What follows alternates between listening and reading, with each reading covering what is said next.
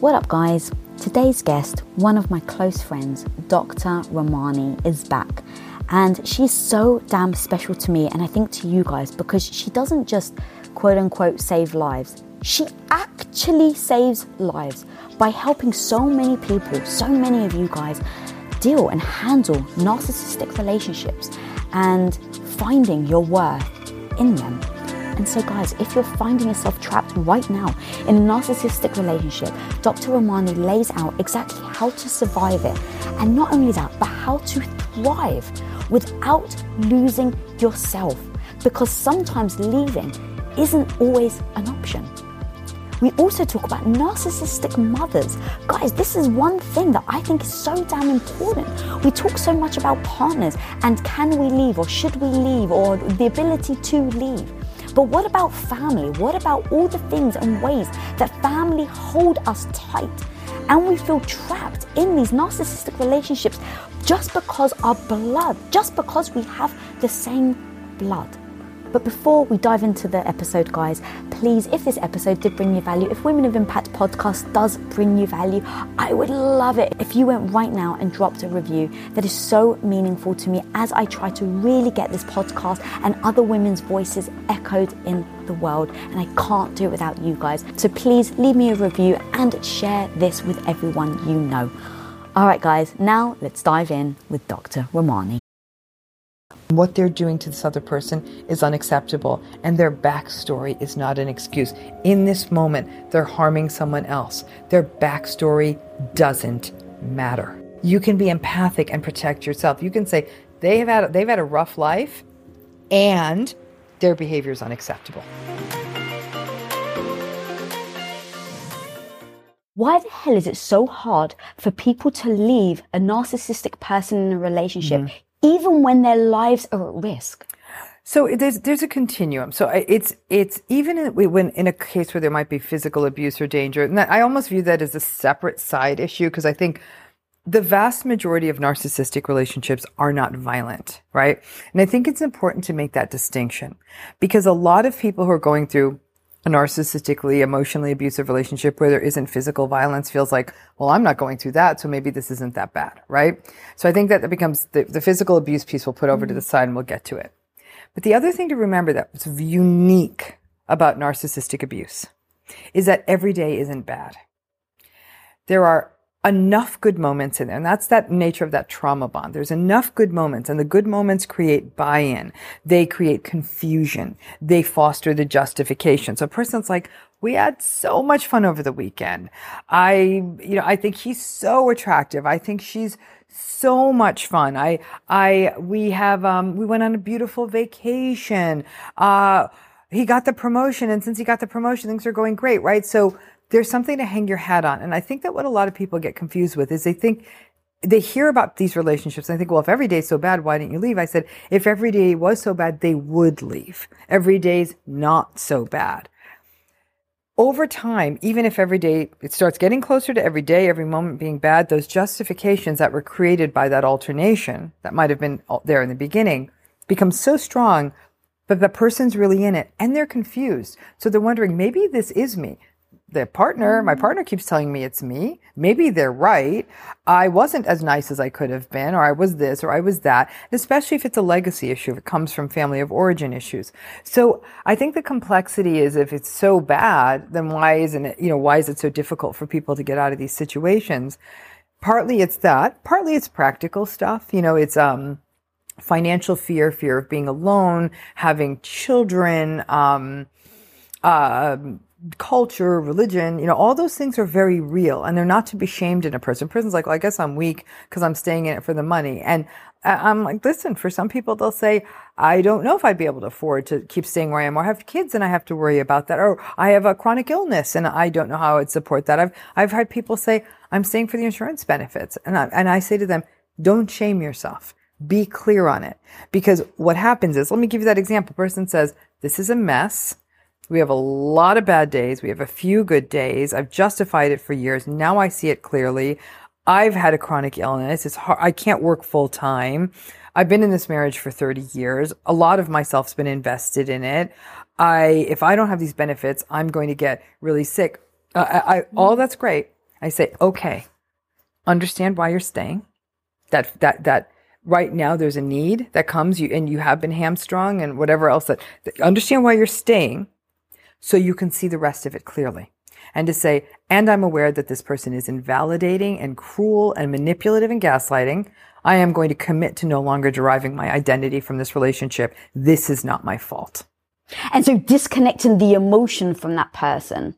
It's disconnecting your sense of identity from that person. Because when we're in relationships, listen, we use other people as reference points, right? And I think we underestimate how important that is. The human species takes in social cues. It's why, part of why with these big brains is we're able to integrate so much, right? So I'm reading your face. So I'll be frank with you, Lisa. If you were just sort of like flat-faced, not nodding, kind of looking away, just sort of uninterested in me, my tendency was either, is she not liking what I'm saying? Does she think I'm dumb? Maybe I'm doing a bad job, right? We'd go down this cascade. We get our social cues from everyone.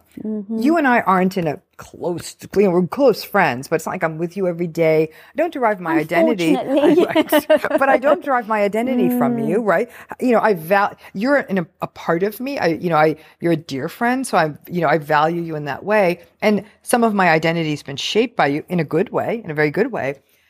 However, in a narcissistic relationship, you're not allowed to be yourself. If you bring your real self into the relationship, your needs, your wants, your aspirations, your hopes, that narcissistic person is like, hello, are we talking about something that doesn't have to do with me?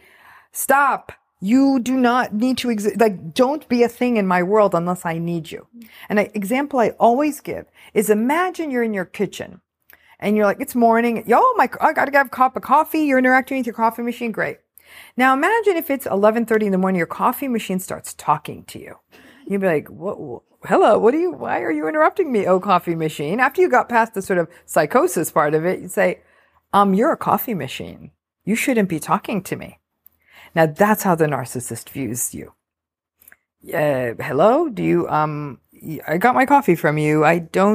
Please do not make your stuff my stuff. I'm not interested in you. You don't get to have an identity separate from them in that relationship. And so the mistake people make, and it's not a mistake, it's wanting a normal human relationship, is they come in and they be themselves.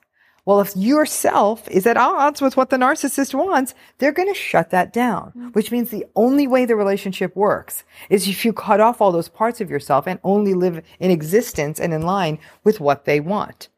And it's not that this happens overnight. This happens over years. And then one day a person looks up and says, who am I? And who am I outside of this relationship? Because you've so trimmed your identity to fit this space. And the narcissistic person is very convenienced by what you're doing. And because maybe the number of fights drops, the number of conflicts drops, you're like, I'm doing the right thing. But what you're actually doing is getting rid of yourself. Wow, I didn't expect that last line. Oh my God, that hit me so hard. You've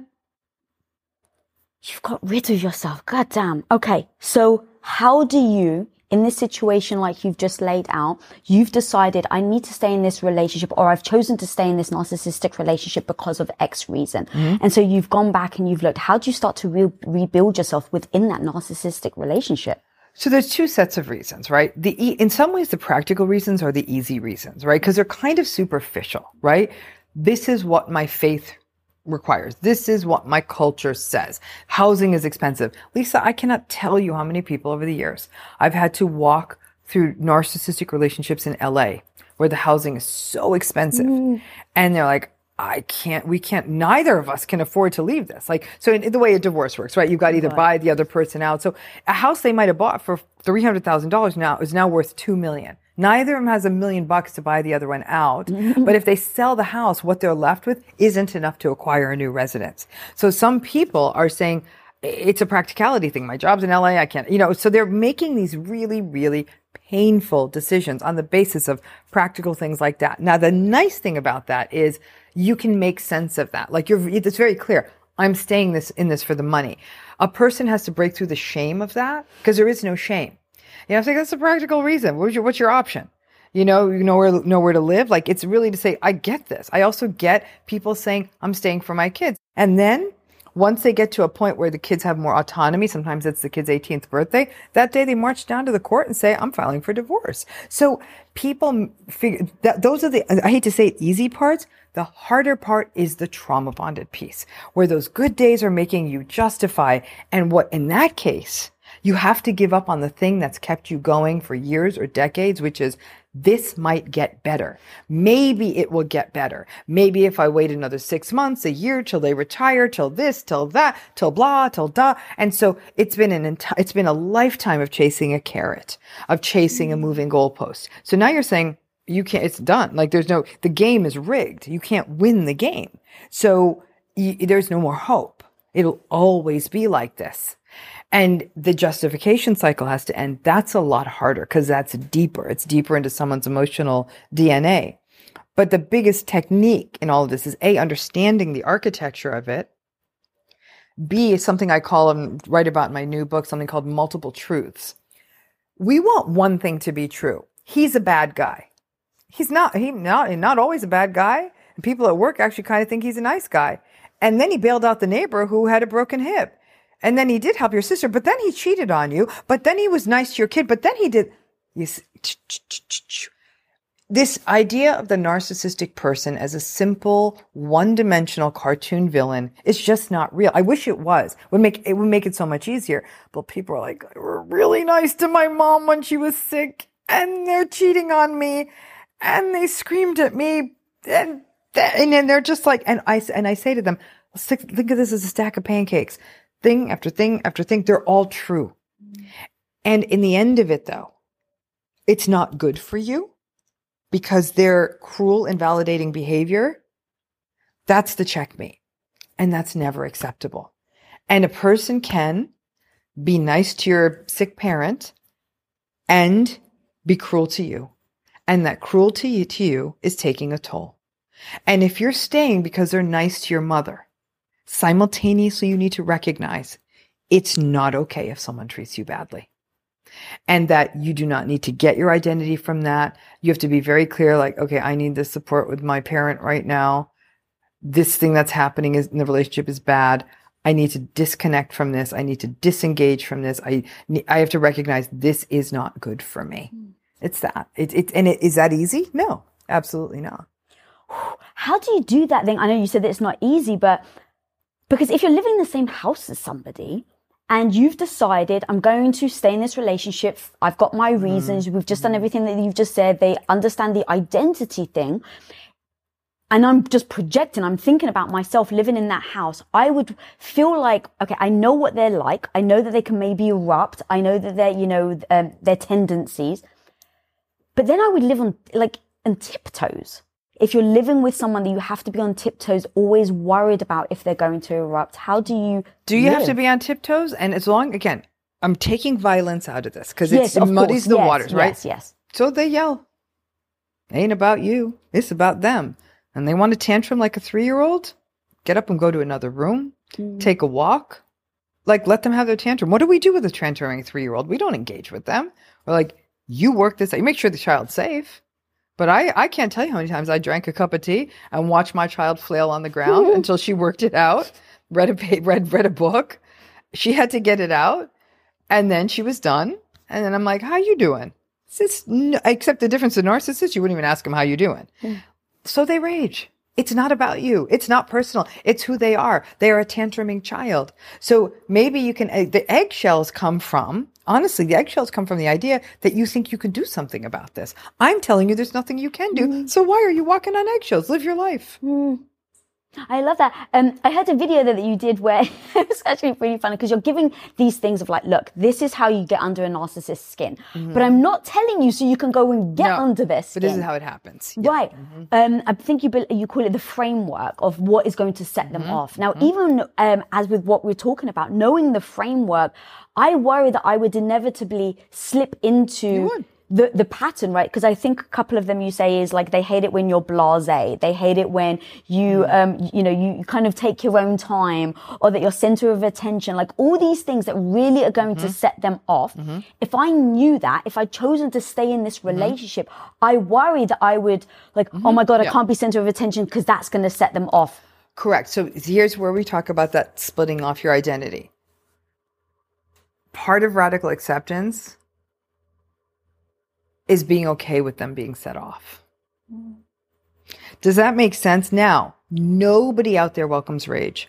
People who have had histories of trauma, histories of growing up in very verbally violent households, that presence of yelling and conflict. I'll own it very personally for myself. I'm somebody who gets very scared when someone's, even like, let's say we're in a place and there were two people over there yelling at each other and it had nothing to do with me. I would not be able to pay attention to you anymore, because it plucks my guitar string. It leaves me rattled. And that's because of my own histories with verbal violence. So you're absolutely right, Lisa, that a person who has that sort of wired traumatic history, wired emotional history, where things like yelling or certain kinds of criticisms would feel very uncomfortable at almost a nervous system level, are almost going to unconsciously avoid those circumstances. Like, don't pay attention to me. Please, please don't pay attention to me, because I don't want this guy to yell, not even because you even care anymore, but because it's emotionally rattling. Okay. That's why therapy becomes so important, because then in the work of the therapy, it could very well be that you start to learn, as long as I'm with this person, being the center of attention isn't worth the screaming, right? It's not. They'll say, so I'm not going to put myself in those circumstances. I'm going to avoid as much as I can going to social gatherings with them. I'm going to be a bit more like not bring up my stuff so anyone's complimenting me. I may not invite them to events where I am the center of attention. But what that does mean too, and it's something where people can sort of take some of their power back, is to say, are there people in my life with whom I can be the center of attention and nothing bad will happen? So in other words, you have to cultivate healthy, seeing, recognizing human relationships, right? You're not getting it from that person. That's out. Then fine. So then it might be that and I've always said this to folks, if you're in a narcissistic relationship and you get good news, they are never the first person you tell. Ever. Because a lot of people think they see how cool I am. If they see this cool thing I did, yeah, what then? You think they're going to congratulate you? They're going to view you as a competitor. They're going to tear you down with contempt. They're going to leave you feeling bad about it. You never want to tell them first. You have your people, whoever they are. It could be a friend. It could be a sibling. It could be a colleague, whoever it is. It could be a shrink. I can't tell you how many times as a shrink, I'm the first person they take. Doc, you're not going to believe this, da-da. And I'm so happy for them. I'm like, oh my gosh, I'm jumping out of my chair. I'm so proud of you. And they'll come back with me and say, my whole life, this is what I would have wanted from my mom or my dad. And I get it from you. And I'll say there's grief in that, because that's where you deserved it from. But I want you to understand, you just filled another person with joy, with something wonderful that happened to you. You slowly learn that people can see you. It may not be the people you wanted to have see you, but it can be others. And then you cultivate that and you take them your good news and they're so proud of you and you're like sort of smiling. And then after 3, 4, 5 of those encounters where someone's happy for you, then you tell the narcissist and they're like, ugh, okay, fine, whatever. What is that? Like, yeah, okay. Do we have to go to this thing? Like, psh. And then you know what? In your heart, those 5 other people are so proud of you. You're sort of like, whatever. Oh, God, I love that. And so do you suggest that people would maybe write a list of the things that they feel like they need and then have that as like their cheat sheet? Because I'm always trying to think about how I can, my emotion is to go to the person that I'm with because you want them to show the love and the pride. It's never going to happen. Right. So is it good to have a list of maybe the people to go to a certain situation so that in that moment, you don't revert back to thinking that your partner's going to give you something. You know what I'd suggest? I'd say go through your phone. Who are those 5 people? Figure out an emoji for those 5 people. It could be whatever you want. It could be fire. It could be a heart, whatever. So what that means is, at least I know this on my iPhone, that let's say you have those 5 people, right? Then when you search search your you search even on your contacts, your text, you put the little symbol, and all those are the names are going to come up, and then you just sort of even paste because you've got your people that makes it easier, and then you can get the word out to the people who are happy for you, and I think that there's such a tremendous power for survivors when they're like, yeah, I'm not sharing this with this person because this is meaningful to me and I don't want them to ruin it. There's a taking back. Some people say, isn't that a bummer you can't share with them? I'm like, no, that you know what they're going to say. So there's certainly a bummer and a grief that you're in this not so functional relationship. I understand that, but let the good things in your life still be good. I love that so much. As we talk about relationships and, really identifying, because we've never spoken about what to do if you stay. Like, we've never gone in this step. So I really love this. It's the sort of thing that I've never necessarily thought about, because I'm always just like, how do we convince people to leave? Because that's, get away from it. But to your point, I think you've really laid out beautifully the reasons why certain people don't. The shame thing is super freaking important, because I assume that that's going to be something that if they decide to stay, that they feel shame, maybe because they're looking at another couple in another relationship. And so do they perceive that as maybe weakness on their part, do you think? And then does that tell them a story about themselves? So what you're suggesting is that when they feel shame about staying or falling for it, that they feel weak. Correct. Yes. But by comparing themselves to other people and other people's relationships. So comparison. Okay. So let's talk about comparison for a minute. I had a fascinating conversation actually with a hair and makeup artist that was working with me the other day for something I was doing. And, she said to me, it seems like there's 2 types of people in the world. People who get this narcissism thing and people who don't. I'm like, yeah. And it's very terrible when the people who are in these relationships talk to the people who don't get it. Because more often than not, they're invalidated. Come on, it can't be that bad. This is your person. They talk nonsense, right? And I said, you kind of got to know who knows what, right? So that idea of comparison is so tricky. First of all, we never know what's under the hood of a relationship. We really, really don't. And what's fascinating as a shrink is you get to look under the hood, right? And I think, God, everybody must think these people are the golden couple. And this is a disaster, right? And then you see sort of this chaotic family that's got all these problems. And you're like, oh my gosh, this is a well-oiled, beautiful machine. So I think, first of all, nothing we see is true. People who are proclaiming all this nonsense on social media it is nonsense. It's fiction, right? And so it's getting past that. But then I think that people do feel shame. They'll say, this person isn't going through this and I'm staying in this. What does this say about me? That's a very, very common reaction. And people don't know about this when they choose a partner. That's a big part of the problem is, and what we're finding is that everyone's like, well, the love bombing, if it's only going to last 6 to 12 weeks, shouldn't I have gotten out of this in 3 months? No, of course not. Because after those early 3 months of your relationship, now you've got all the equipment with which to build the justifications. And I actually do think it takes about a year to see a relationship is full on toxic, short of like, you're dating someone and you're like, yeah, I'm not feeling it. I'm not talking about that. I'm like, someone's vibing with someone. You're feeling it. You're actually falling in love, but it's also unhealthy. Many people will it'll take them a year before like, wow, this is just not okay. And heaven bless those who in the first year or two are like, this was just not shaping up cool. And they got out.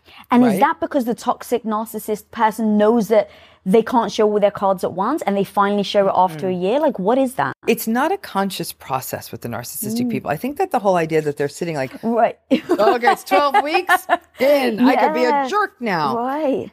They've always kind of been a jerk. I mean, narcissistic people are all about appearances. They're very good at the superficial, showing up, looking just great and knowing what people want to see. But when things start to fall apart, it's not because they're like, well, now I can take you for granted. It's not a conscious process. But what's happening is that in some ways, some of their defenses are loosening, like some of the things that keep them looking good to the world. And if they think they've got you locked down, your narcissistic supply, your compliments, your novelty is starting to wear off. So you're like a stale piece of bread. It'll still do in a pinch if I'm hungry, but it's definitely not what I'm going for first. And that's what you become. You become a stale piece of bread. So you may have this relationship, and what's happening is it's 3 months in, right? Life is happening, right? And you might have more stress at work. You may not be you might say, oh, I have a huge deadline. So for the next month, I'm going to have to work late, or I can't do this, or I may not be able to do that. Well, now you're not the perfect source of narcissistic supply again. Life starts getting in the way. A lot of people say those first 6 weeks, like, I was moving things around to make things work. I wanted to see them so much. It was so exciting. La, la, la, la. I mean, unless you really are a very sort of charmed life person, life happens. And when life happens, healthy people are like, yeah, I kind of got to be at work at time. I can't lie in this bed and call in sick again. And when that happens, you've punctured the fantasy for the narcissistic person. You've inconvenienced them or left them feeling not special. And that's where the cracks are going to show. And then you work it out. You're like, oh, I'm so sorry. You know what? Like, I'll figure it out. And we'll have a great time this Saturday. And you do have a great time Saturday. Like, ooh, okay, I just made it be great. And then, but you see that push-pull. It takes about a year to figure that out. And I can see, just as you laid that out, how much that kind of can water us down. And then at that year mark, then how... If you own your own business, when an employee leaves your company, whether on good terms or bad, it can feel, I hate to say it, but it actually can feel personal, like you and you alone are the one to blame. And it actually may even trigger you to lock down your business, not open yourself up, and not actually risk trying anyone else. Like you actually would your heart after a bad breakup and avoid looking for that new partner altogether. Well, let's face it, sometimes we can do that with hires as well. And trust me, guys, I've been there. I get the thought of bringing in a new stranger into your business actually fills your heart with more anxiety than it does love and joy. But when you post your jobs on LinkedIn, you can actually feel the confidence that you will find the right person for the right job fast, because LinkedIn isn't actually just another job board. LinkedIn has a vast network of more than a billion with a B professionals, which makes it the best place to hire.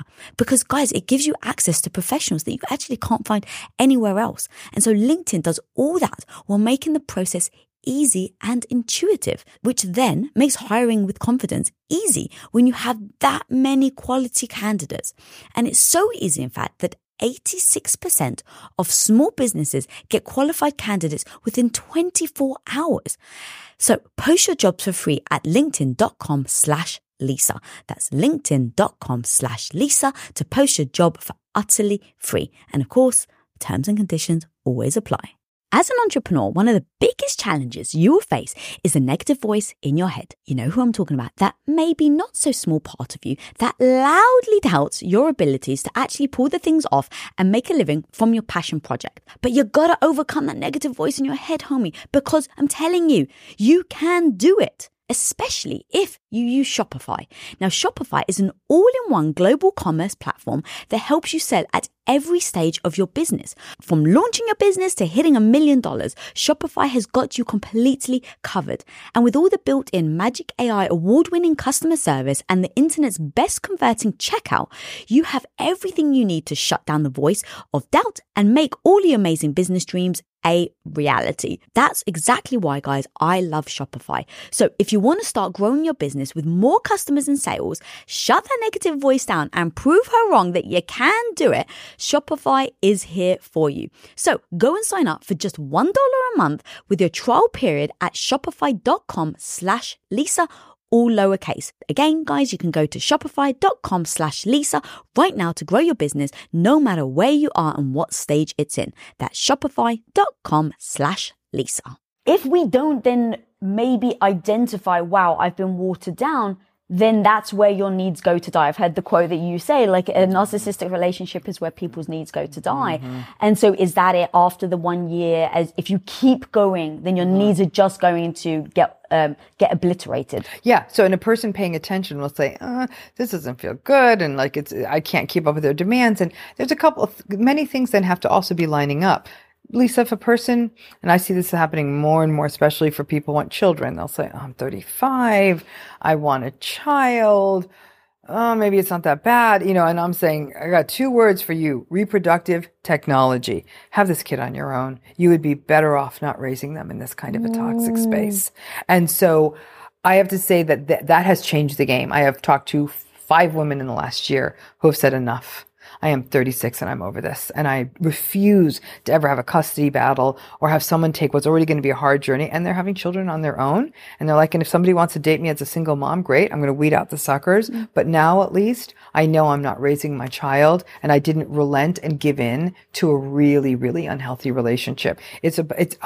More and more women are stepping up in that way. And actually not as many men, but some men are. I know a couple of men have said, I've really dated a bunch of really unsettling women, but I want to be a father. They find a surrogate, their sperm, egg they choose, baby. And they're wonderful single dads. That's amazing. Actually, as you were talking, maybe you can demolish this idea that I have, but every time, so when we do these episodes, I love it so much. The feedback is amazing. It's usually about, I've left my partner, thank you. But now there's a lot of people speaking up about narcissistic mothers. Oh, yeah. And they want to know how to deal with their narcissistic mother. Now, here's the first question that I just have, just selfishly. Why is it I'm hearing so much about male narcissistic partners, but I also always hear a lot about female narcissistic mothers? I'm so glad you picked that up, because everyone's like, aren't all narcissists men? And I'm like, no, because how many of you have narcissistic mothers? Raise your hands, right? So clearly not. What we do know is that there are grandiose narcissism, malignant narcissism, much more prevalent in men. Vulnerable narcissists, the more resentful, sullen, manipulative, passive aggressive, that's women. And in many ways, women are not socialized to have those big kind of explosive, look at me, I'm so great kind of traits, though some do. So it is obviously in both. And there are obviously women who are narcissistic, and it's naive to assert otherwise. And so there are narcissistic mothers actually are very impactful, because in still the majority of family settings, I think this is evening out in some situations, but certainly not all, mothers are often a primary caregiver. So they're impactful in terms of their lack of emotional availability and their inconsistency and their cruel barbs and their passive aggression and their superficial needs for their kids to be exactly what they want as basically glorified accessories. That messes a kid up a lot, because they're really looking to the mom oftentimes, disproportionately, they want their mom to be the soft place to land. Yeah, God. And then I've heard you say that, the child really just starts to question, am I enough? Or why am I not enough? Yeah, exactly. Why am I not enough? And then how does that then, so take me through that, how does that have that knock-on effect on the child from the mother's or the parent's behavior? And then how does that start to echo as the person gets into an adulthood? And do they end up mirroring that in the partner they choose? Yeah, I mean, a classical representation. So when we... Keep in mind, not everybody who ends up in an adult narcissistic relationship originated from a narcissistic family system. It's not the case. Some people actually come from really happy families, and they meet this charming, charismatic person, and they fall in love, and they're like, what? And that's a different story. But quite commonly, if a child grows up with a narcissistic parent, the narcissistic parent's needs take primacy. They're the only needs that are accounted for, right? And the narcissistic parent, in a way, resents the child for having needs other than theirs, as though it's a coffee machine, right? That talks to you like, really? And the child internalizes that parent's sense of subtle resentment for their needs and starts feeling like, I need to make myself smaller and smaller so I don't aggravate this parent.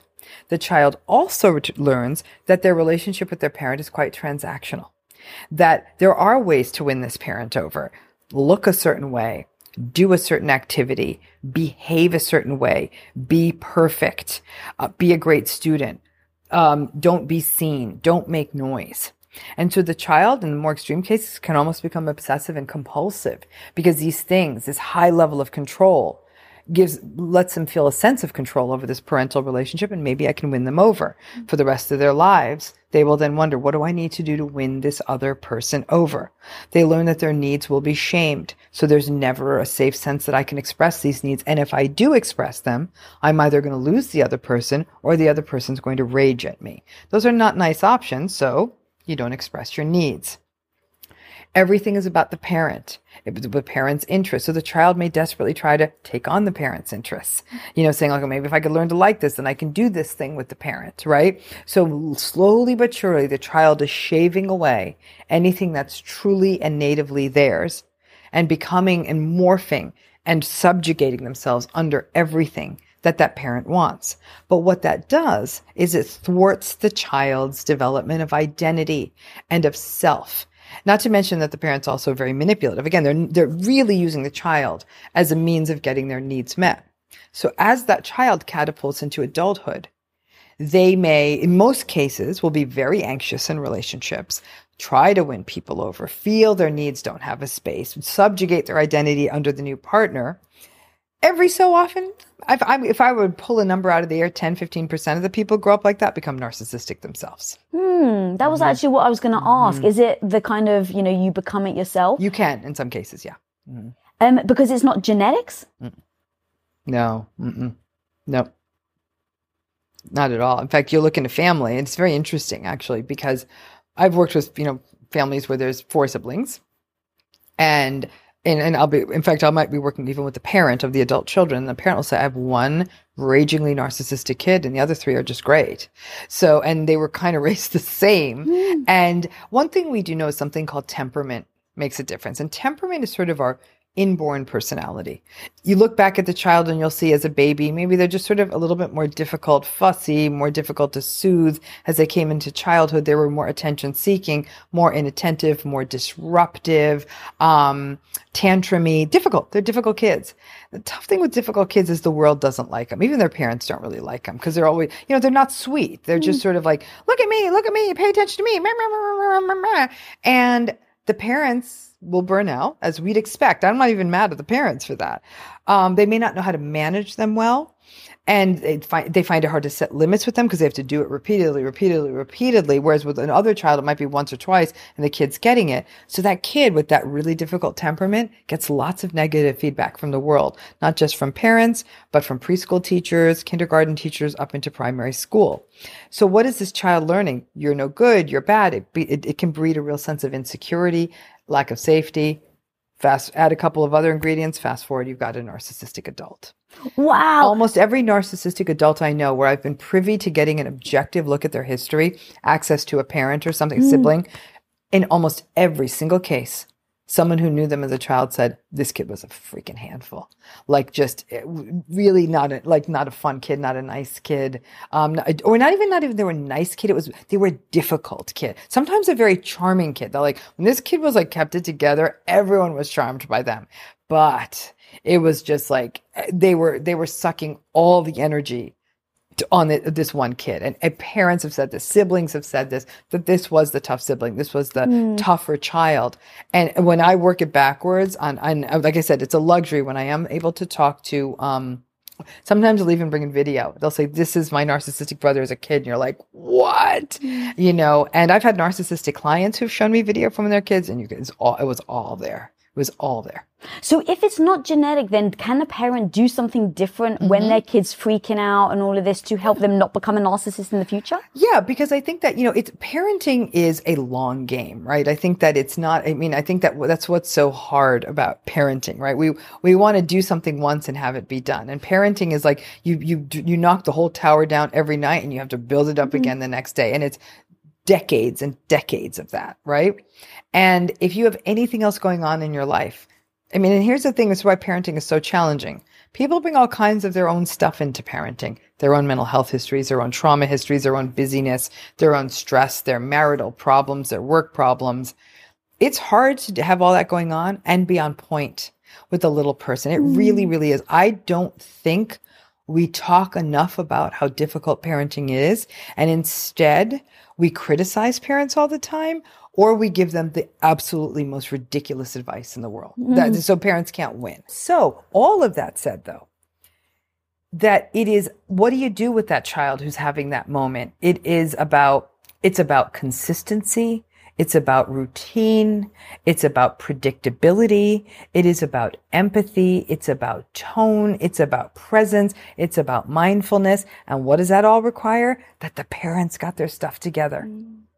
And I say this as a parent. It was not easy. I could write a 5-volume book on the number of mistakes I made. Nothing but mistakes. And I did a lot of things right too. And each generation, hopefully we do a little bit better than the one before. As you were talking, help me then put a couple of things together, because if it's not genetics and they become an adult and they are a narcissist, how come then you cannot change them? Because I've heard you say narcissists are like the weather. You just can't change the weather, so you have to accept them. How then is it not a behavior that can be unwired? Because the person doesn't want to change it. And so you're saying that a narcissist in and of itself, they don't want to change, and so that's why they can't change. So it's purely because the narcissist can't see that they should. Right, they have no self-awareness. Whoa! I've heard you like talk about narcissism and why they can't, like that just really hit me. Yeah, they don't have any self-awareness. So it's that piece that they don't want to, not it's they self-awareness. It is lack of self-awareness. It's lack of empathy. It's entitlement. It's a stuntedness. You know, there's a real immaturity to narcissistic people. But they can't be bothered. I'm blaming you know why I'm having a problem? It's your fault, Lisa. Do you know why there was traffic today? Because you scheduled this interview at this time. That's why I was late. It's your fault. Why couldn't you have scheduled it at a different time? Instead of, Ramani, why didn't you leave on time? I'm not going to take responsibility for that. It's Lisa's fault. It's his fault. It's her fault. It's their fault. It's the TV's fault. It's the social media's fault. It's my parents' fault. It's my shrink's fault. It's my teacher's fault. It's everyone. So if you're always doing that, and if a therapist tries to, come on, take some responsibility, you know what that narcissistic client might do? Not show up the next week. I don't want to hear that from you. And you know what? If you got enough money, you'll find someone you can pay to tell you what you want to hear. You're right. It is Lisa's fault. Wow, that was so powerful. Okay, so let's go back to actually the parents, because this is really interesting. And I know my audience really want to hear from you about how to deal with those situations when you have maybe a narcissistic parent. Walking away obviously is an option. For some people it is. For some people. It is an option for some. It isn't an option for others. I've heard you say, though, the thing that gets a lot of us trapped is the notion of like blood is thicker than water and you only have one mother. And yeah, I mean, that stuff is... It's ancient, and that ancient stuff has done a lot of harm. It's a really interesting thing, Lisa, because this idea of estrangement, familial estrangement, families that are cut apart and don't talk with each other, has become sort of a bit of a hot button issue in mental health in the last 10 to 15, 20 years. There's one camp that says all estrangement is bad. I ain't buying that. I was reading a woman's book recently, this woman named Stephanie Fu, and she was on my podcast, and she wrote a book on her experience of complex trauma. And as part of her journey in this book and everything, she talks to some journalists and some researchers who talked about estrangement. There was something so smart in her book. She said that nobody out there wants to be estranged from their family. Nobody's like, yay, I'm estranged from my family. I feel so much better. They say, this is devastating. I'm estranged from my family. However, it was destroying me to remain in touch with them. So it's that ability to have that point of, it's not like I'm going to cut them off and I'm going to teach them when done correctly, this process of estrangement is one where a person has said, I am starting to completely lose myself, that they cut themselves off. And I think estrangement's on a continuum. I mean, I think there are some people who go fully no contact. They're like, I have nothing further to do with my parents. They were never able to take responsibility or accountability. It is harming me to be in touch with them, and they're out, and I fully respect that.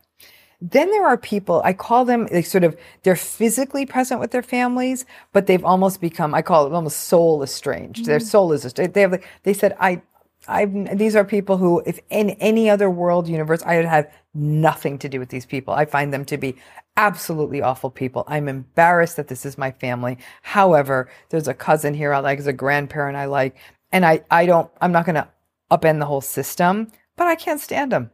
And so they'll go as infrequently as they can. They won't have meaningful conversations. They won't share that much. They won't share their lives. They won't share their accomplishments. They've learned to put that barrier there. Right? That's its own form of estrangement, right? Because they're really not in it with the family and they really avoid them at every cost. So it's on a continuum. But a lot of people say, I want to find a balance. And the challenge with parents is when we're with them, we shrink down into children again. And it's how to bring your adult self into that relationship with this person who may trigger tremendous feelings of inadequacy. That I've had clients say, I'm going through the world and I'm on it and I'm running my business and I'm killing it and I'm doing it. And then I see my parents and I become the most insecure. It's like my parents are like kryptonite. They're like, I go from being this really successful, strong person in the world into this trembling leaf. Why would you want to be with that? Right. And they're like, I want to figure that out. And, that depends on the nature of the relationship. Therapy, trauma-informed therapy. Some people do, therapeutic work like called internal family systems. Like they figure out how you've internalized this whole dysfunctional system and it continues to harm you. And then there's a point, and I've seen it happen, Lisa. I've seen it happen. So I know it can happen when a person's able to say, this is what I came from. It is a mess. I am not defined by these people. I will show up as my authentic self. And if these people disrespect me, I'm going to turn around and leave. I'm going to walk out the door and say, bye, I got to go.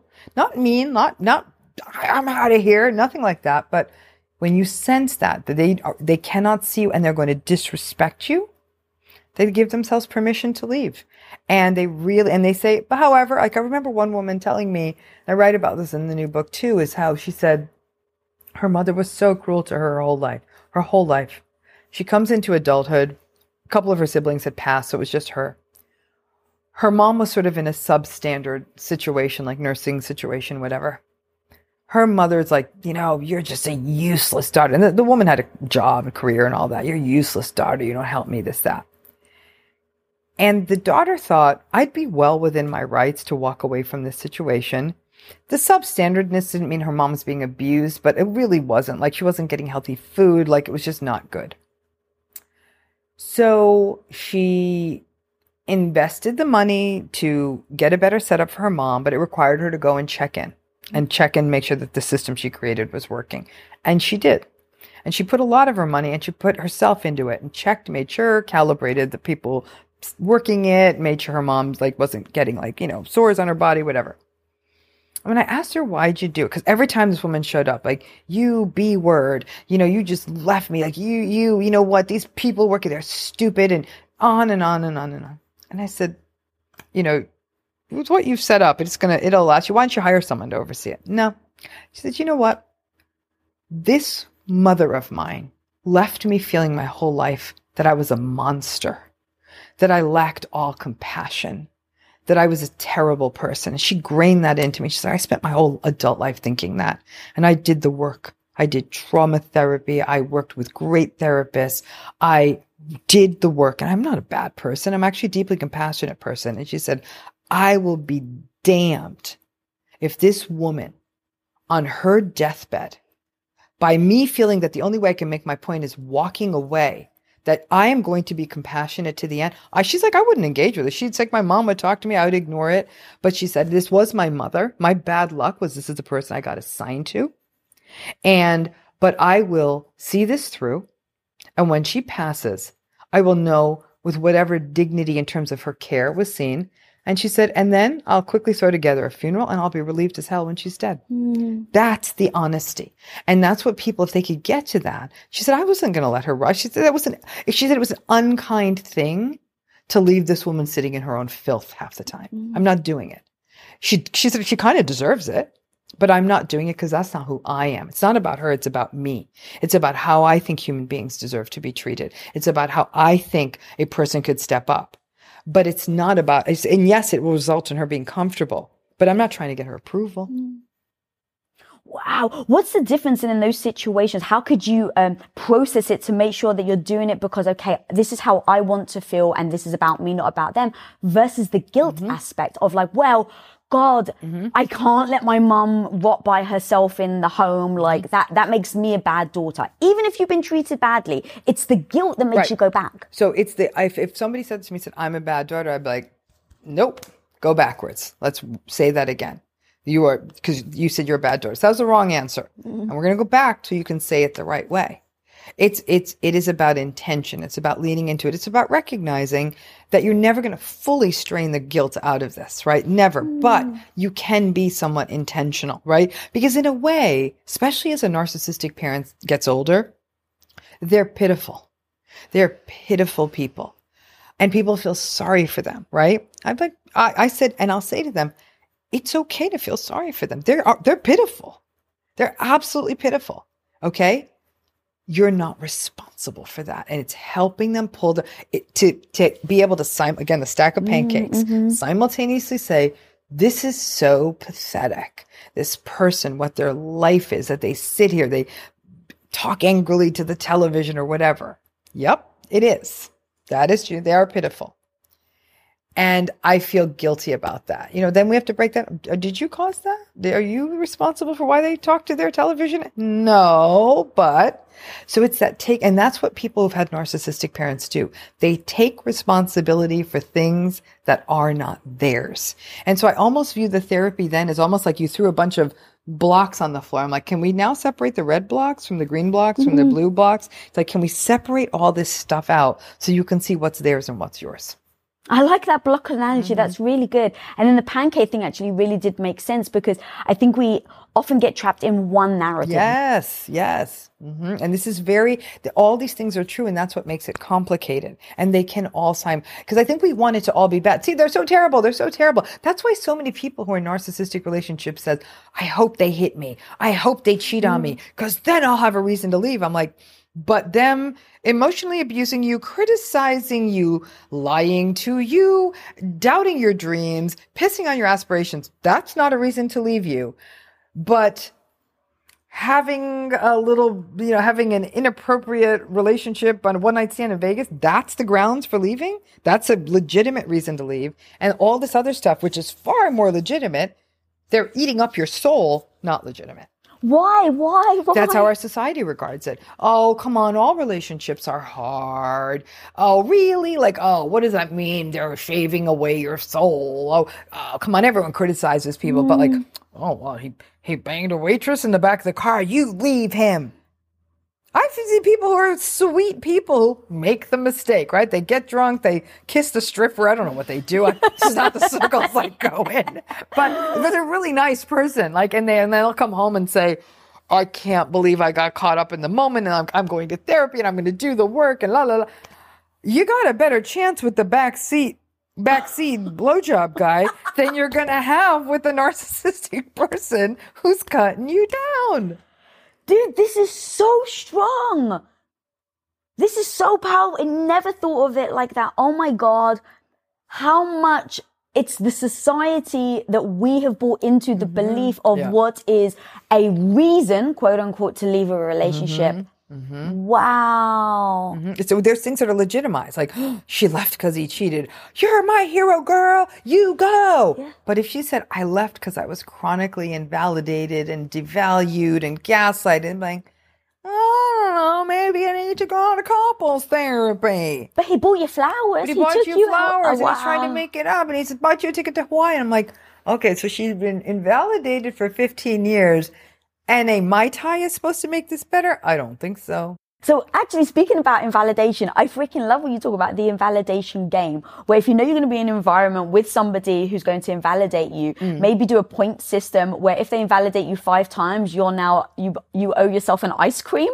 And so giving the plus. Turning it into a game. Yeah. I think that there's a couple of things too there though. It's turning it into a game, came out of actually something I had done once at an event where that happened. And so it became a game. I was almost earning points. I'm thinking, if they invalidate me 2 more times, then I can actually get a milkshake. So I'm like, yay! They must have thought I was gone off the deep end, because I was, saying when they finally did the 5th invalidation, I was thinking, oh my gosh, on my way home, I'm stopping the place, I'm going to get the milk. So I looked very cheerful. I looked super cheerful because I was going to get this thing I never get myself. So you were at an event? Yeah, I was at a gathering of people. Do you mind explaining that? It was just basically it was a gathering of people. There's someone there who's traditionally just sort of been and oh yeah, I was like, do you really think that's true? And oh, come on, that just sounds like a waste of time and money. It was just all these digs. And the problem was other people at the event were asking me something about something I was doing. And I knew the invalidator was there. Typically, going back to something we talked about earlier in our conversation, my stance has often been, if I knew I was going to be around this person, I would actually avoid him being in a conversation where other people were hearing these nice things being said about me because I didn't want to deal with it. But I couldn't avoid it. So I'm like, I've got to turn this into a game or I'm going to completely, it's going to just be too jarring. And then it happened again. And then I tried it again another time and it was the same thing. Like, how many times is this person going to say something dismissive, contemptuous, invalidating? And so I'm almost smiling, right? Because I'm thinking it's back when I was a kid, there were these things called green stamps. You could collect them and turn them in for like household items. And I'm like, well, if I get like 5 more, I can get a sewing machine. I'm thinking or it's like frequent flyer miles. That's what people are going to buy. Okay, if I get another 100 frequent flyer miles, I can go to Paris. So I'm kind of cheerful as this is happening. I don't want to be flippant because I think people are hearing that like, oh gosh, if I'm being invalidated, that doesn't feel good. But the idea of being more narcissist resistant is that you understand what you're going into, if that makes sense, right? And so if I know this person, people are going to be there and I know what the circumstances and I can gird myself a little more so I don't feel completely caught off guard. Right? Where if I go in and think everyone's going to be so happy for me here, and then I start getting these invalidating comments, I might be a bit rattled, sad, and thrown off. But if I'm prepared, it's almost like going into when I was back in school at a difficult exam, I knew what I was going into. If I didn't prepare, I would have been, well, I don't know what I'm doing. But if I was well prepared, it'd still be difficult. But I would get through it because I had prepared for the test. It is like preparing for a test. And so I think being prepared at some level, like sitting with yourself and saying, okay, this person's going to invalidate me. Maybe I can sort of get through the room in a different way. I could avoid these topics. You can prepare for these interactions. And then when they do what they do, invalidate whatever the heck they do, you're thinking to yourself, of course they did. That's what they do instead of, oh, I suck because they said I'm not this and I'm dumb and I shouldn't be doing that. It's not going to work every time. There are days we're more vulnerable. There's things we're more vulnerable about, but we can catch ourselves. And I think the more we stop and say, I don't feel good right now. What is happening? We can be self-reflective and say, oh, I see what's happening. This is bringing up a feeling of ostracism from the past. This is bringing up a feeling of foolishness in the past. This is bringing up how it would have felt like when my father criticized me in the past. Like, people can start identifying it and recognize that person sitting across from me is not my father and I am not 6. And I actually don't really like this person.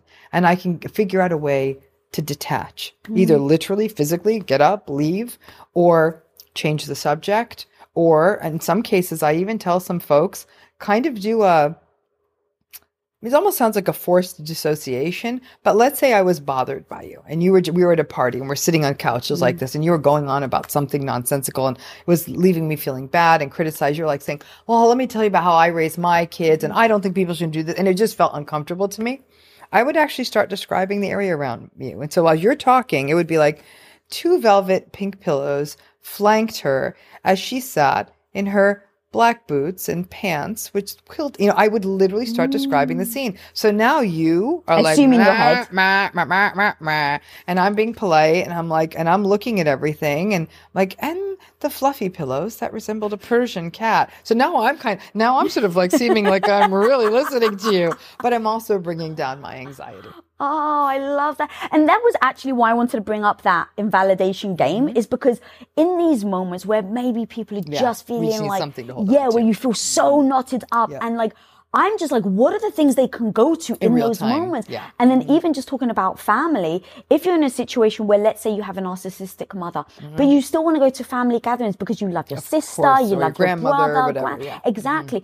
In those situations, I'm only going to like think about myself, that I would get anxious about being around my mom, which is going to make me not enjoy the event, which is not going to make me connect to my sister, to all the people I want to be around.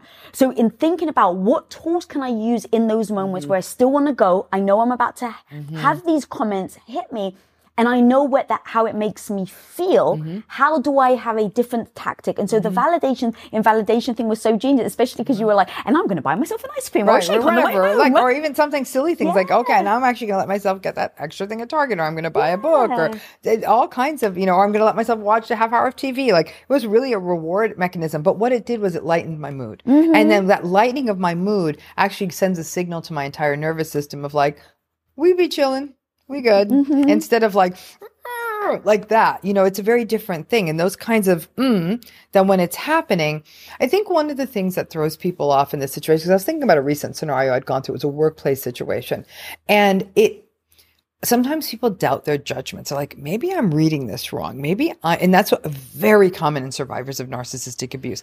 Even when they're being invalidated, they think maybe I'm making too big a deal. Maybe I'm the problem. It's that, again, that self-doubt and self-blame. It's really hard to give yourself permission for something that doesn't feel good. Imagine you're at a big dinner, okay? And there's all this food on the table. Everyone's focused on this one dish. Everyone's got to have tried it. Everyone's like, oh my gosh, this is the best. This is so good. And you eat it and you're like, I don't like this. Right. And I remember having once, like, people gave me this chocolate and I almost looked like a little kid. I was like, this is disgusting. Like, isn't this the best raw chocolate you've ever had? I'm like, oh my God, like, someone find me a Hershey bar. This is gross. And the thing is, though, most of us, and even in that scenario, I was actually thinking someone get me a Hershey bar, and I was trying to find a way to, like, I was pretending to sneeze so I could spit the chocolate out.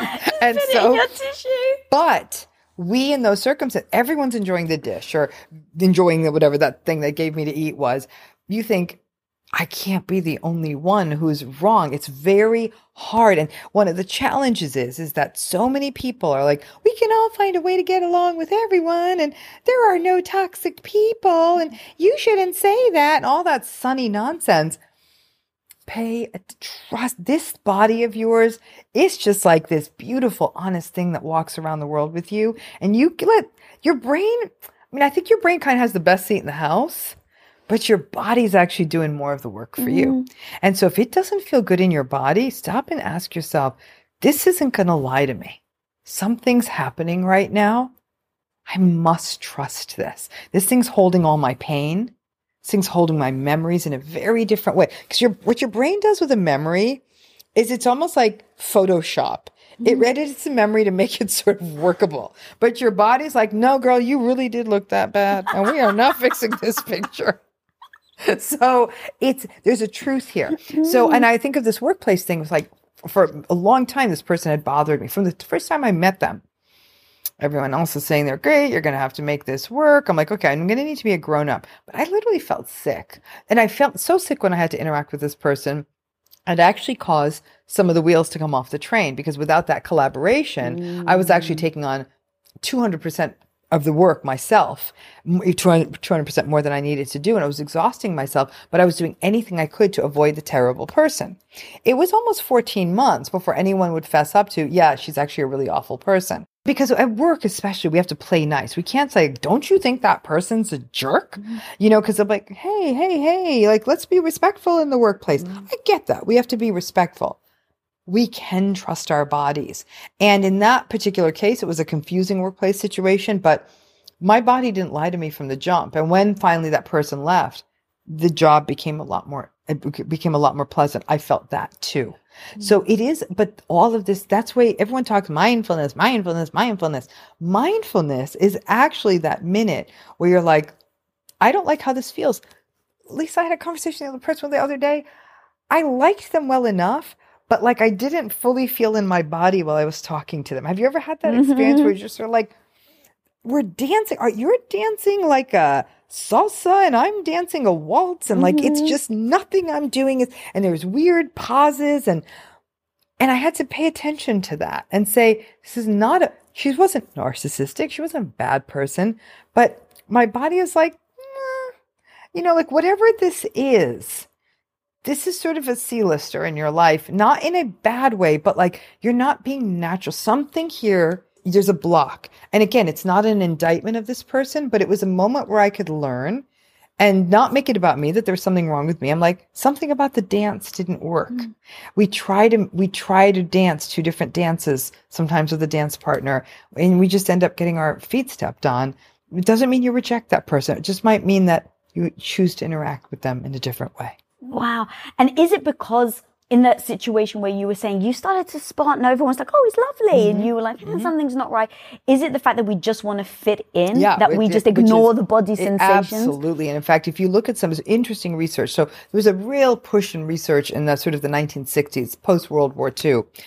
The world was sort of shocked at how people could have conformed and obeyed to such horrific human rights crises that happened during World War II, right? And so some of there's interesting work by a guy named Solomon Asch. And I'm going to give you this. I'm actually probably not going to present this the right way. But the long story short was in Solomon Asch's research, and we learn about this in every introductory psychology class, they'd show people 3 lines. One line is clearly longer than the other lines, right? So clear. And everyone's like, which is the longest? And you would have said the line B. I would have said line B. You would have said line B. Then there's like a person that the researcher kind of stuck in the group to say line A. And it's amazing how many people changed their vote. Yeah. And with A, it was clearly shorter, right? So this is why marketing works. If we didn't have that tendency to conform and shape, nobody could sell anyone to anything. Because be like, yeah, no, that doesn't work for me. Instead of like, you need this. Everyone else has one of these. Why don't you have one of these? Like, well, everyone else does have one. You don't stop to think, do I need that? Probably not, but everyone else has one, so how could I be the only one who's wrong? Our entire economic structure is based on conformity.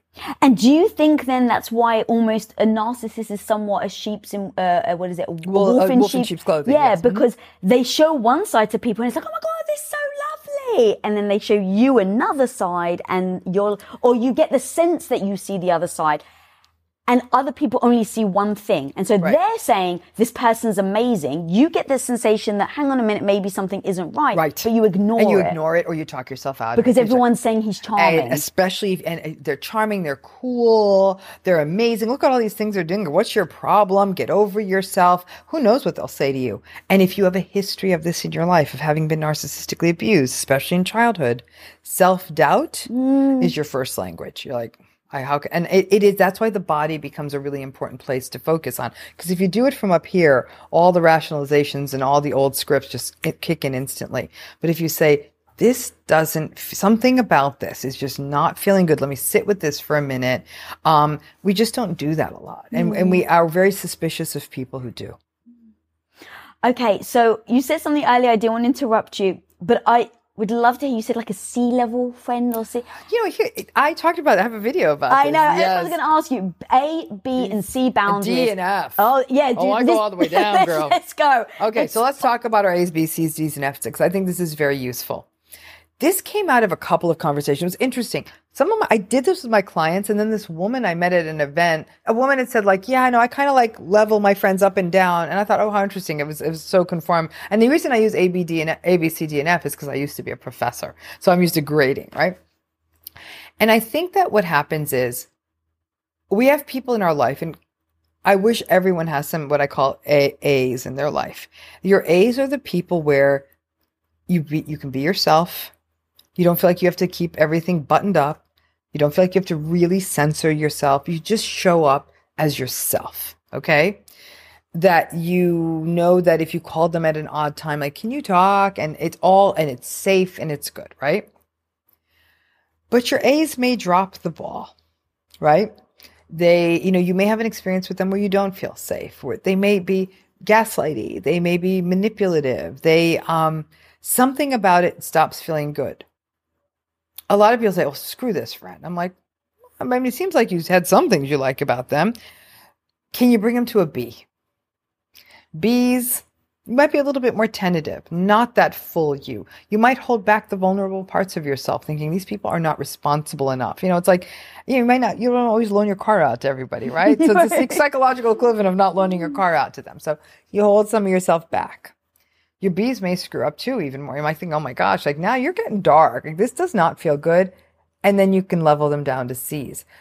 The reason this is important is a lot of people are feeling like, whoa, as soon as I find out someone might be a little bit gaslighty or narcissistic, I got to get rid of them. I'm like, no, you don't. Go straight You're to not going an to F. have anybody in your life, right?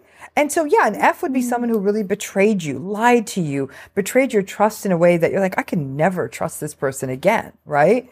And then I guess under an F is somebody you just completely removed from your life. But having that ability to say, it's like, I have to trust them. They're my good friend. They just did something that really betrayed your trust. And let's say you tried to talk to them about it. Say, hey, what happened? And they deny and they deflect and they blame you, saying, okay, this does not feel safe anymore.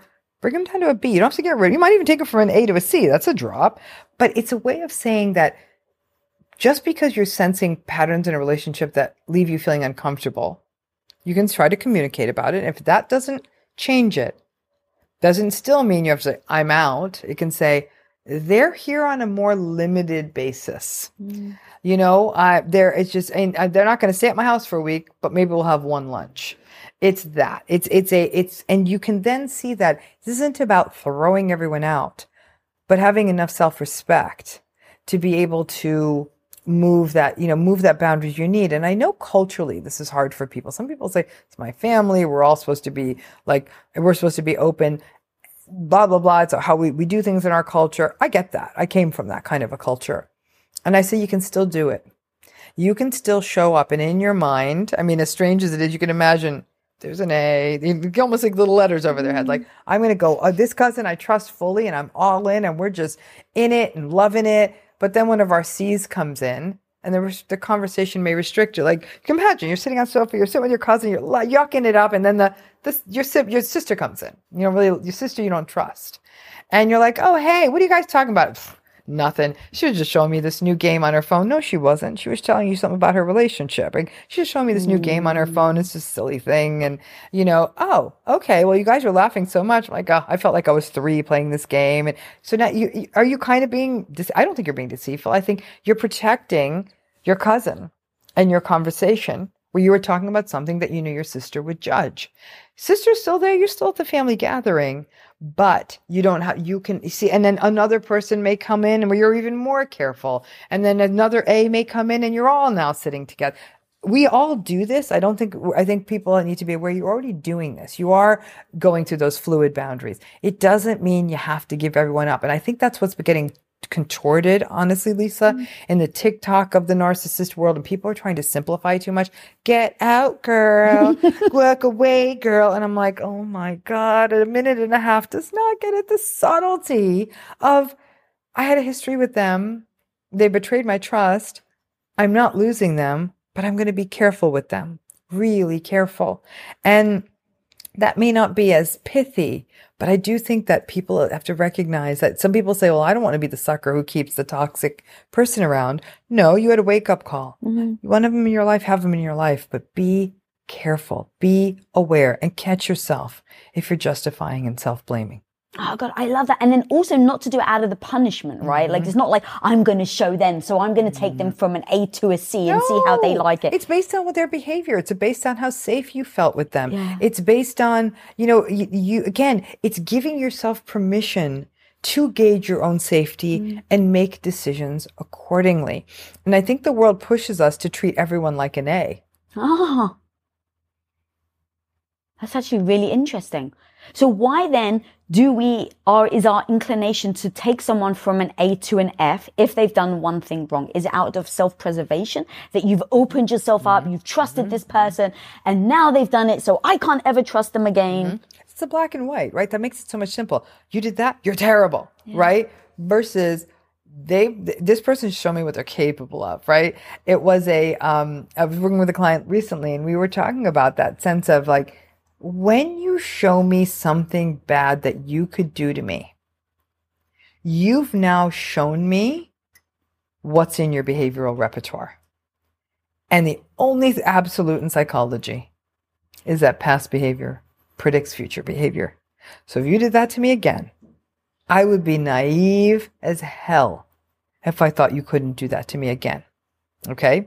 So that's where we almost need to gauge things from, like, whoo, you could do that to me, huh? Doesn't mean I need to reject you. Now, this client said to me, why why shouldn't we be able to do the same on the good things they do? And I said, because the good things in some ways are easier for a person to fake. Right? Like it's easier for a person to fake the good behavior. Hey, how are ya? Like, look, I brought you this beautiful fruit basket and I'm going to come over and you're sick and blah, blah, blah. So that's almost easier. But the fact that you were able to stick it to me, that almost feels like there was no regulation. I wasn't worth you catching yourself, or you don't think this is bad. And that's a problem. So I know this sounds cynical, but in a way, you got to make some of these judgments on the basis of the bad things someone's done to you. And if they showed a capability for that. And some people say, well, hurt people. That's true. Then that means they're going to hurt me again because they still a hurt person. So what then? And again, this gets this bigger philosophical issue of there's such an unwillingness to talk in an open way about narcissistic relationships and toxic behavior in relationships that I really truly believe, and maybe this is my sort of tinfoil hat part of me talking, that there's a belief in the world at large that, well, you're just, maybe there's some people out there who behave badly and there's a group of you that we're just going to sacrifice in the name of that. Like, it's almost as though some people that's just your bad luck that you're going to have to put up that toxic stuff. But please don't make me call it out as toxic, because then I have to change my whole little worldview. And I believe that so many people are literally imprisoned, and we're letting them stay imprisoned because we're so uncomfortable in having this discourse that some people behave badly. And then the turn is they've had a tough backstory. And I will say, I'm sorry. I really am sorry they had a bad backstory. I hope to heaven they're able to get the help they need. And they are, in what they're doing to this other person is unacceptable. And their backstory is not an excuse. In this moment, they're harming someone else. Their backstory doesn't matter. How many people's empathy really does impact letting narcissists get away with things? Oh, 1,000%. The more empathic you are, the more likely narcissistic people are going to further down the track in your life, because you're thinking, they didn't mean it. They've been through a lot. They had a rough mother. They don't have that much money. They have too much money. They are balancing so much with work and family. La, la, la, la, ba, ba, ba, ba. That empathy means we make allowances. We attempt to understand the emotional experience. Of course, you're going to understand a person's history. You can be empathic and set a boundary. You can be empathic and protect yourself. You can say, they've had a rough life and their behavior is unacceptable. Those two things, two pancakes, they can co-locate. And then what are those words that you can say with empathy instead of accusation? Because I think that's going to be important. You almost I assume you can't tell an empathic person to not be empathic. No, never. But to then word things in a certain way. Like if a narcissist then goes to an empathetic person, and crosses that line, is verbally abusive, what are the things that empath can say to the person to defend themselves, Nothing. But still feel good about themselves? They can't say anything. That's the problem. Don't get into it. Somebody's abusing you, especially if there's, again, first time, sure, get into it with them a little. But if this is the 50th time, 100th time, you know where it ends up. So you don't get into it with them. You don't have to scream at them. You don't have to call them names. You don't have to storm away. You can look at them and say, I understand. And they're going to you and say, in an ideal situation, you can get out. You can't always. If the narcissist is raging at you in a car, what are you supposed to do? And that narcissist's favorite place to rage is the car. Really? Because you can't get out. And there's no one else to see. Assuming there's no one else to see. But assume if it's only two, they love it. Because you really are stuck. And it's really kind of a bit of a gangster move to get out at a red light if you're 50 miles from home, right? I mean, you'd have to find a way home. It might even feel dramatic. Like if you did that, even though I don't think it is, if somebody's raging at you and you could safely get out of a car at a red light or a stop sign and it's a safe place to get out, more people than not would judge the getter-outer of the car as being the problem than the rager in the car. Why? Because it's labeled as dramatic, quote unquote? going back to societal interpretations. It's gaslighting. You're a dramatic. Now, obviously, if you're the driver, you can't really do that, can you? Like, if you're driving the car, the passenger is yelling at you, that would be a little bit. I mean, and I don't think you'd be in a position to stop the car and tell them to get out. That would They feel like a lot. probably wouldn't, right? Right? They wouldn't. No. Yeah. So I do think that the challenge is that at those times, you can listen. And Lisa, as I say this, there's a recognition that some of these times there's a no-win, right? That's the trap. It's the car, modal, right? You can't defend yourself. You can't explain. You can't even be that reassuring, because narcissistic people don't like when you reassure them if too much, because then they feel weak.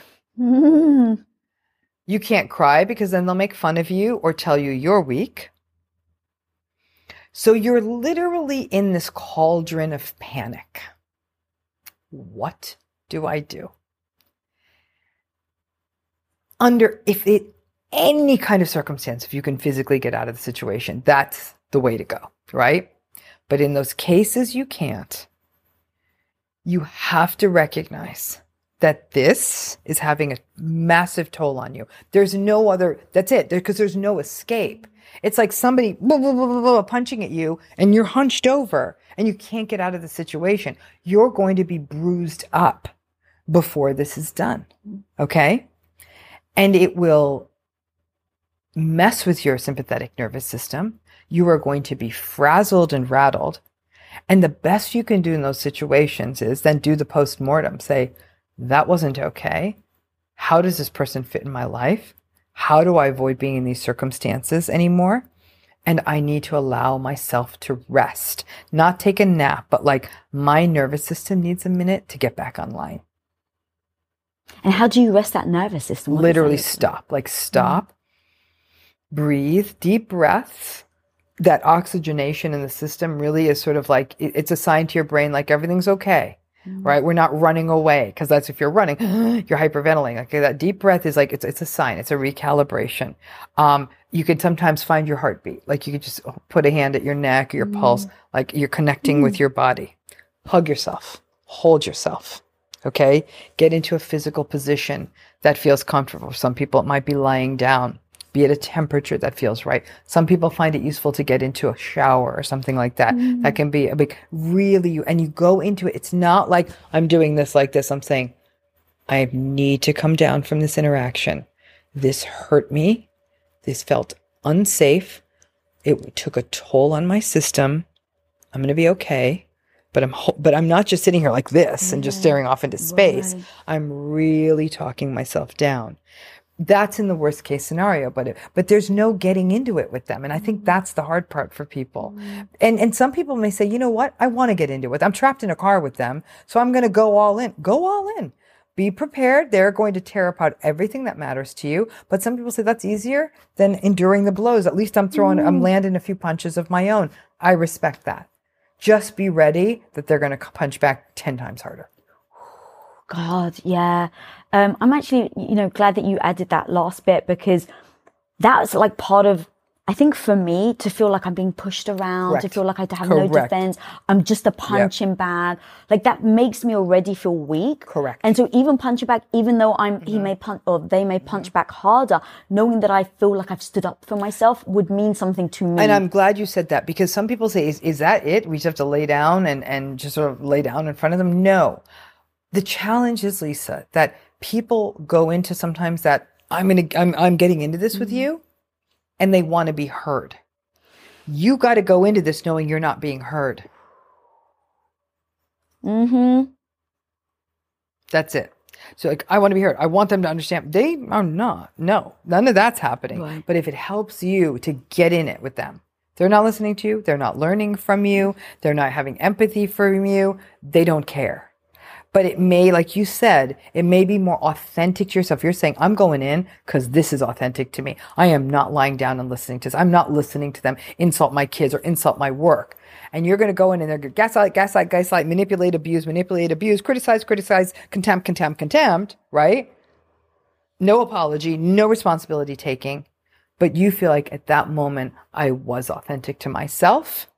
Doesn't matter what they were saying. I honored myself. This is all about honoring yourself. But if you have an agenda, I'm going to say this, they need to listen, then keep your mouth shut. So have that reasoning ahead of time to know whether you're actually going to be able to achieve it or not. Like, this is a pointless endeavor. Yeah. And, and listen, we all slip. There's some narcissists in my life I have to deal with regularly. And there's a bandwidth issue too, but I always say, like, everyone eats egg whites at breakfast and has a chocolate chip cookie smeared on their face by 5 p.m., right? Why? Because somewhere between 7 a.m. and 5 p.m., the day your bandwidth got depleted with the nasty phone call, with the phone bill, and then the toilet stopped up, and then you had a thing at work. And so you wake up ideally repleted. That bandwidth goes by 5, and you're not the same egg white eater in the afternoon, right? You're like, just get me what I want, like, rah. So you might be more likely to say something snipey back at the narcissist and have an argument. Like, it's my fault. I was doing so well at the beginning of the day. Keep in mind your bandwidth is going to deplete over the course of a day, over the course of a relationship. So you might say, I got it right 9 times. And on the 10th time I slipped, I said, actually, to me, 9 times you got it right and you didn't get into it and you only slipped once. Bravo. That wasn't a loss. That was bandwidth. That bandwidth of yours was getting depleted with each of these encounters. People go through this with family all the time, Lisa, because what happens is, let's say they go see their family for a week. Day 1, day 2, day 3, they're keeping it together. By day 6, they're like, shut up. Okay. Just shut up. And then you're thinking, oh, I was doing so good. And I'll say, you did great. You got to day 6. Woo! Oh my God, I love that. And then also even just your hormones. If you're a female, and depending on when it is in your cycle, you're probably way more sensitive to be not triggered. Sensitive. We're not going to say sensitive. You're going to be more responsive to it. Thank you. I always love it when you correct me with these sorts of things. So you're going to be more responsive to it depending on when your cycle is. So maybe even knowing when your cycle is. Absolutely. So like, okay, this week is the week I definitely shouldn't go see my mom. Go see my mother, or maybe you shouldn't go for a week. Right. Right? And so I'd say to people, like, maybe you go and do your 3 days, and maybe there's other people in that area. Give yourself a 2-day break out. My mom's going to scream and guilt at me. How could you leave me? How could you leave me? Choose your battles. Either she's going to yell at you for leaving for 2 days, or you're going to get into it while you're in the house. Which one do you prefer? Pick. Yeah, definitely not in the house. Yeah. And then there's an analogy that you said that really hit me, and I think this is really beautiful for people to keep in mind when they're in these situations, where you said that the narcissist is trying to play tennis, and you're playing a game of solitaire. Yeah, or soccer, or just entirely different game. Yeah. But like, I really like that analogy because it's like the person's trying to react, right? They want you to hit the ball back. Yes, so they're they can baiting keep you. going. That's their game. But the game of solitaire is like, it's you. It's me. I'm playing this with me. Yeah. No. They want you to interact because for them, this is a very interesting thing. It's part of the reason narcissistic people, I think, are so successful. They're not afraid of conflict, right? And conflict aversion is very common in trauma bonded people. They don't like conflict. So you often give in. You capitulate. You relent. Like you're saying, I like to take the fight sometimes. You're also an incredibly successful woman. And it doesn't surprise me. Like, you're like, I'm not going to sort of lay down, but someone else would say, I can't do this. This completely shreds me to do this. So they're more conflict averse. And in the way our economy is set up, if you're conflict averse, it's actually harder to get things done. Right? It's harder to fire people. It's harder to negotiate a deal. It's harder to, put a boundary down when someone's taking advantage of you, right? If you're not willing to get into the fight, and someone else will be like, fine, just pay them. If you do that enough, you could be out hundreds of thousands of dollars just giving in on stuff, right? Or keep a really bad employee around for another 5 years or something like that. So I do think that people who in our society, in the United States, who are more willing to have a fight, do succeed more. And narcissistic people, conflict for them doesn't bother them because it's all about ego. And it's about them flexing their ego. They're not thinking about you. They don't care about your nervous system. They don't care about your feelings. They don't care if you're hurt. They just don't care. This feels good for them. You're in it and you're thinking, this is really uncomfortable for me. And you don't want to have that conflict. It doesn't feel good. So they like it. And you know what? And this is something that comes up all the time. That someone was asking me this recently is how this person said such terrible things to me. It was like they were gunning for a terrible fight. And yet I saw them a week later and they were acting like things were normal or regular. And I was still like, wah. And that's a very common kind of a pattern in narcissistic relationships where they will just go off on you. And then the next time they'll see you, it's like everything's fine. And you feel very unsafe in their presence. You don't feel uncomfortable. You're walking on eggshells. Narcissistic people are really good at compartmentalization. And they use that conflict as a place to regulate. It's like they just let it all out. They feel good. They don't stop to think that this was shattering for you. Mm-hmm. And if you were to say, I'm still struggling with last week, they'll be like, gosh, like get over yourself. Gaslight. Those are the cycles. So it's almost like a perfect relationship for a narcissist is to find someone who has had the trauma so that they don't want the conflict. Bingo. And they do that all the time. Who do you think they pick? Because they're the people with the trauma bonds are the folks who stick around. Mm-hmm. As a very trauma bonded person, I will attest to that, because you are scared. You're scared of disappointing them. You're scared of their rage. You're still the child cowering in front of the narcissistic parent.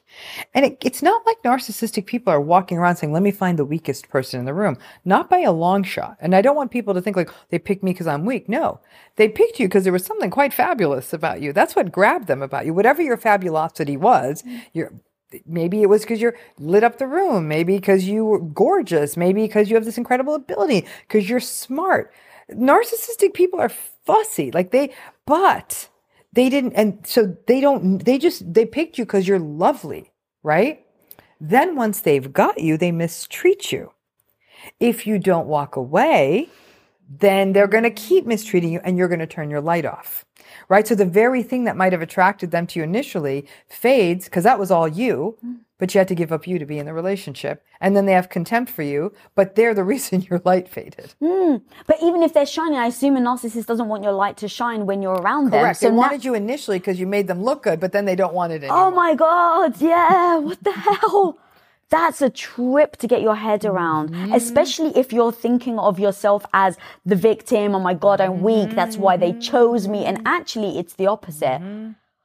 Ooh. Girl, mic drop there.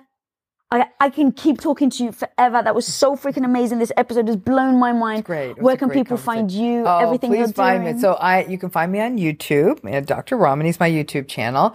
Please listen to my podcast, Navigating Narcissism. We've been nominated for an Ambie, which is like the Oscars for the podcast. So it's really a critically acclaimed podcast. You'll learn from it's conversations I have with people, survivors, experts. You learn so much about the nuts and bolts of narcissism.